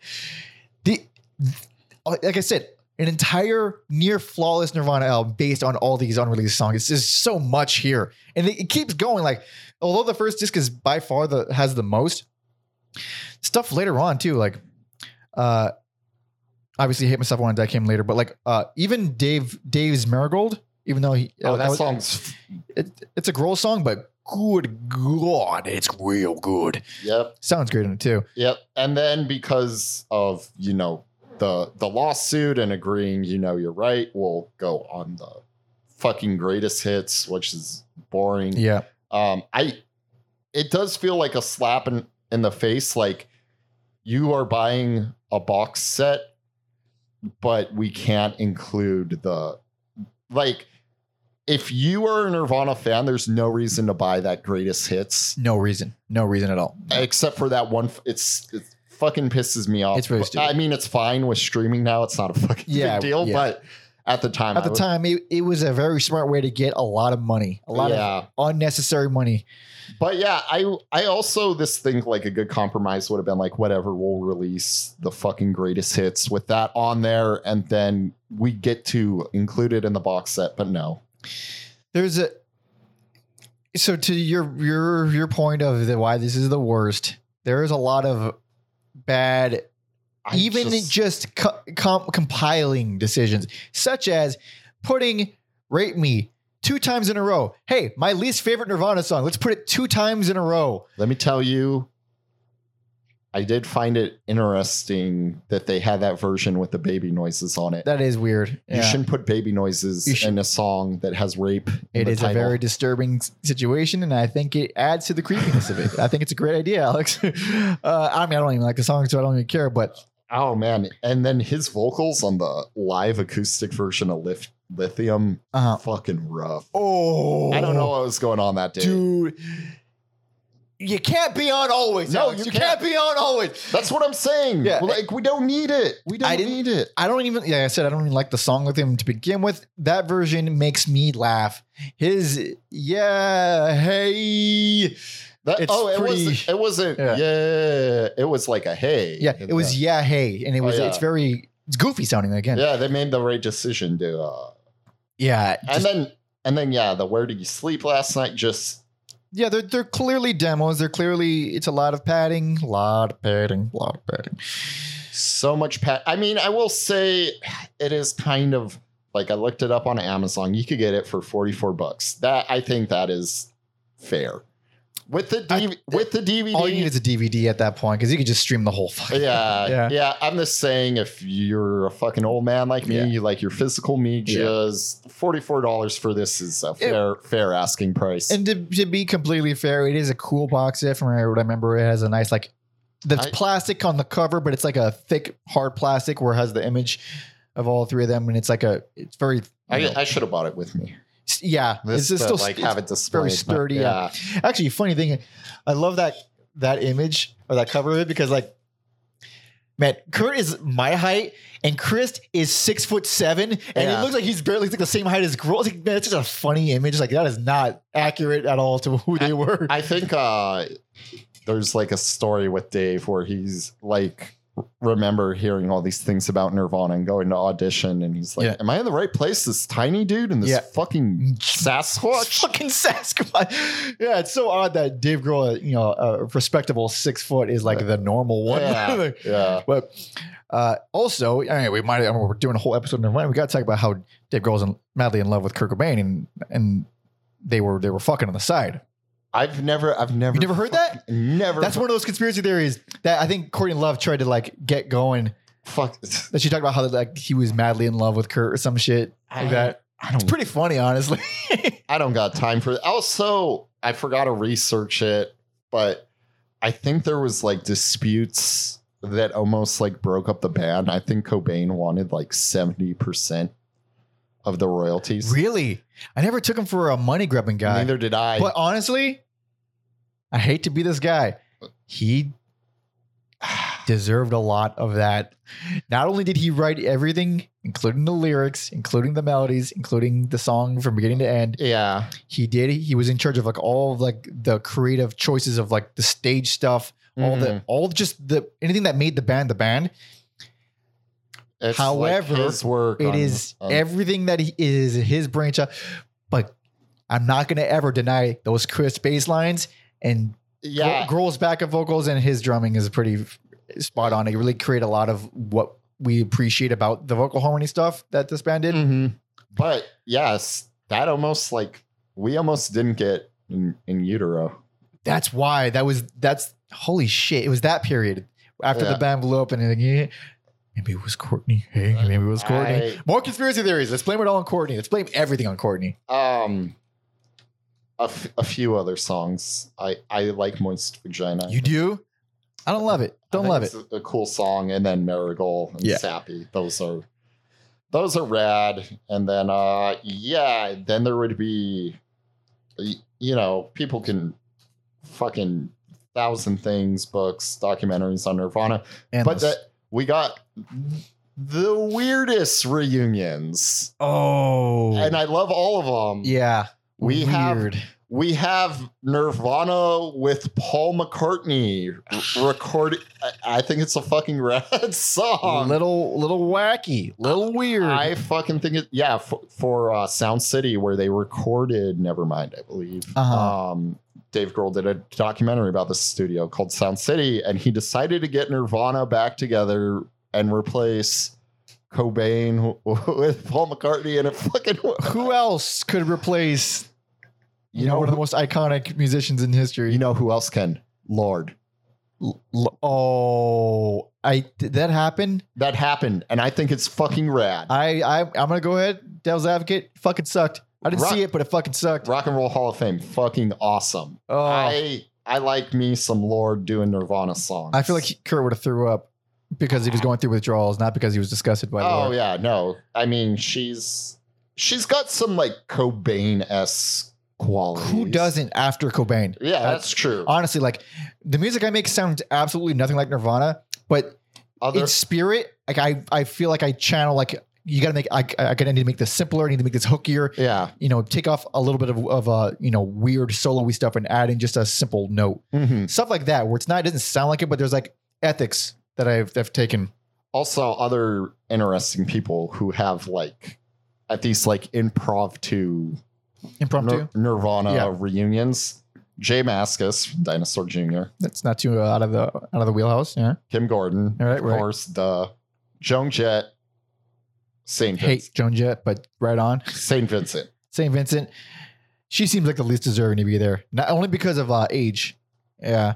Well, anytime I see it like a newbie or like she's not a newbie now. She's also the singer from Deer Tick. Deer Tick. Yeah. I've never heard Deer Tick.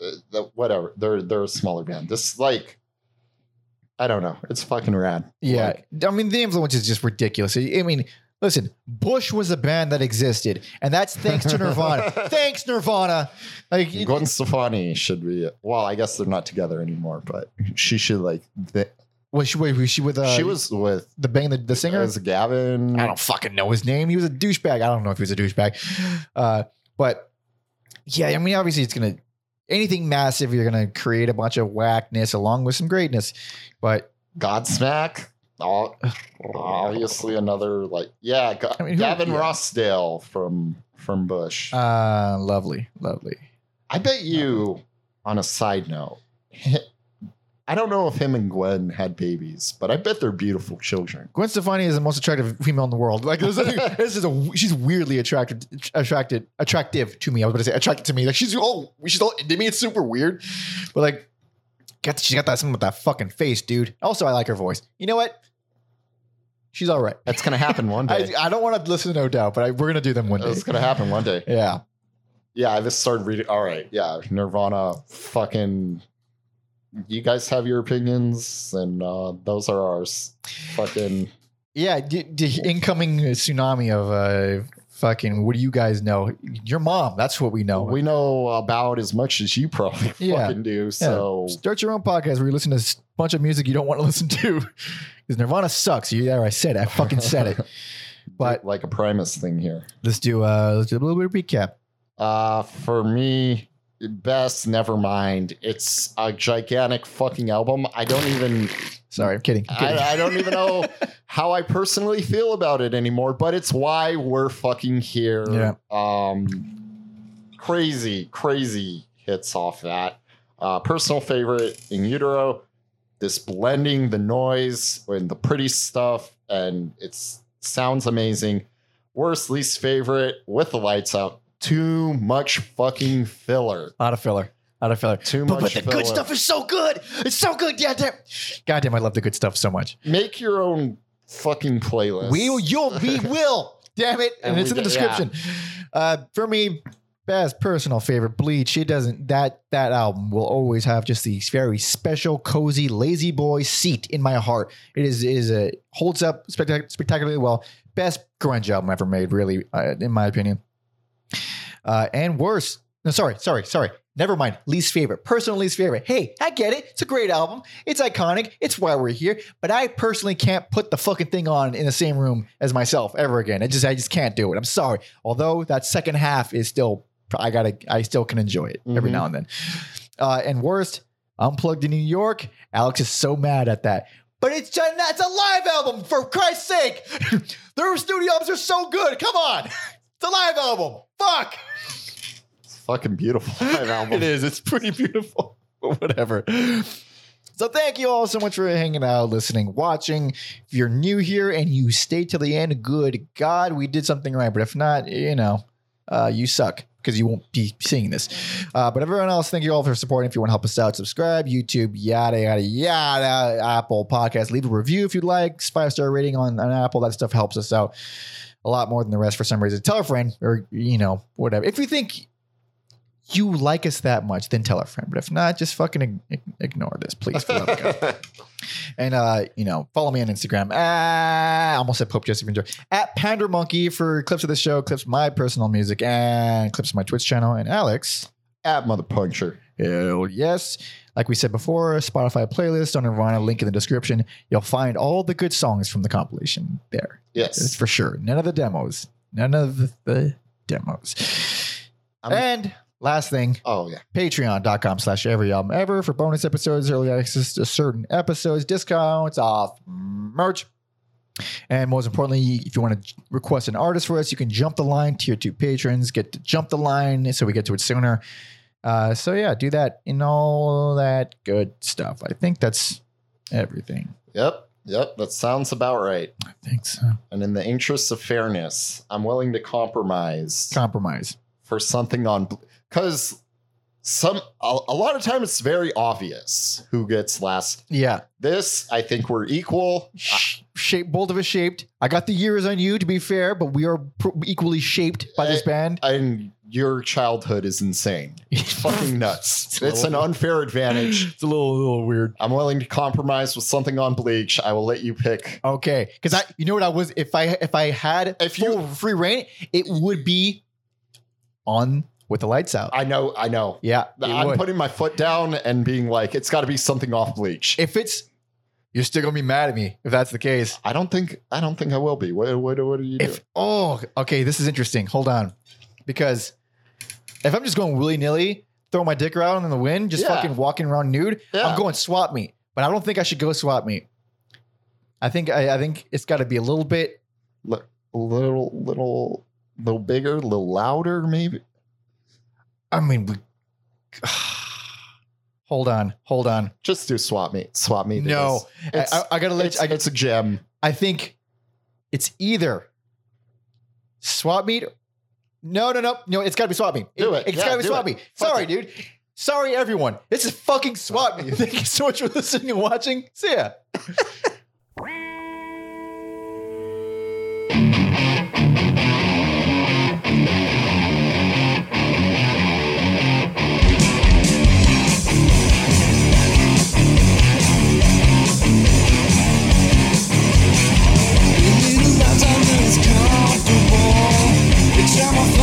Stomach small, they make the living out of arts and crafts. A conversation to put amber out.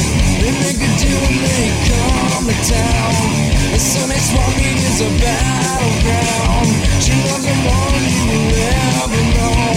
He loves him more than you will ever show. Give the cigarettes close to his heart. Give the photographs close to her heart. Keep the bitterness close to her heart.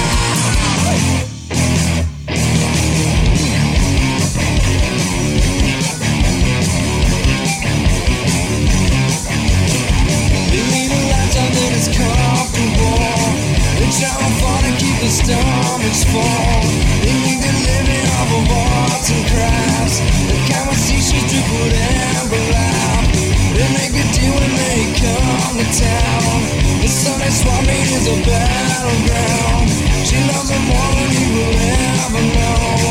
He loves her more than he will ever show. Give the cigarettes close to his heart. Keep the photographs close to his heart. Keep the bitterness close to the heart.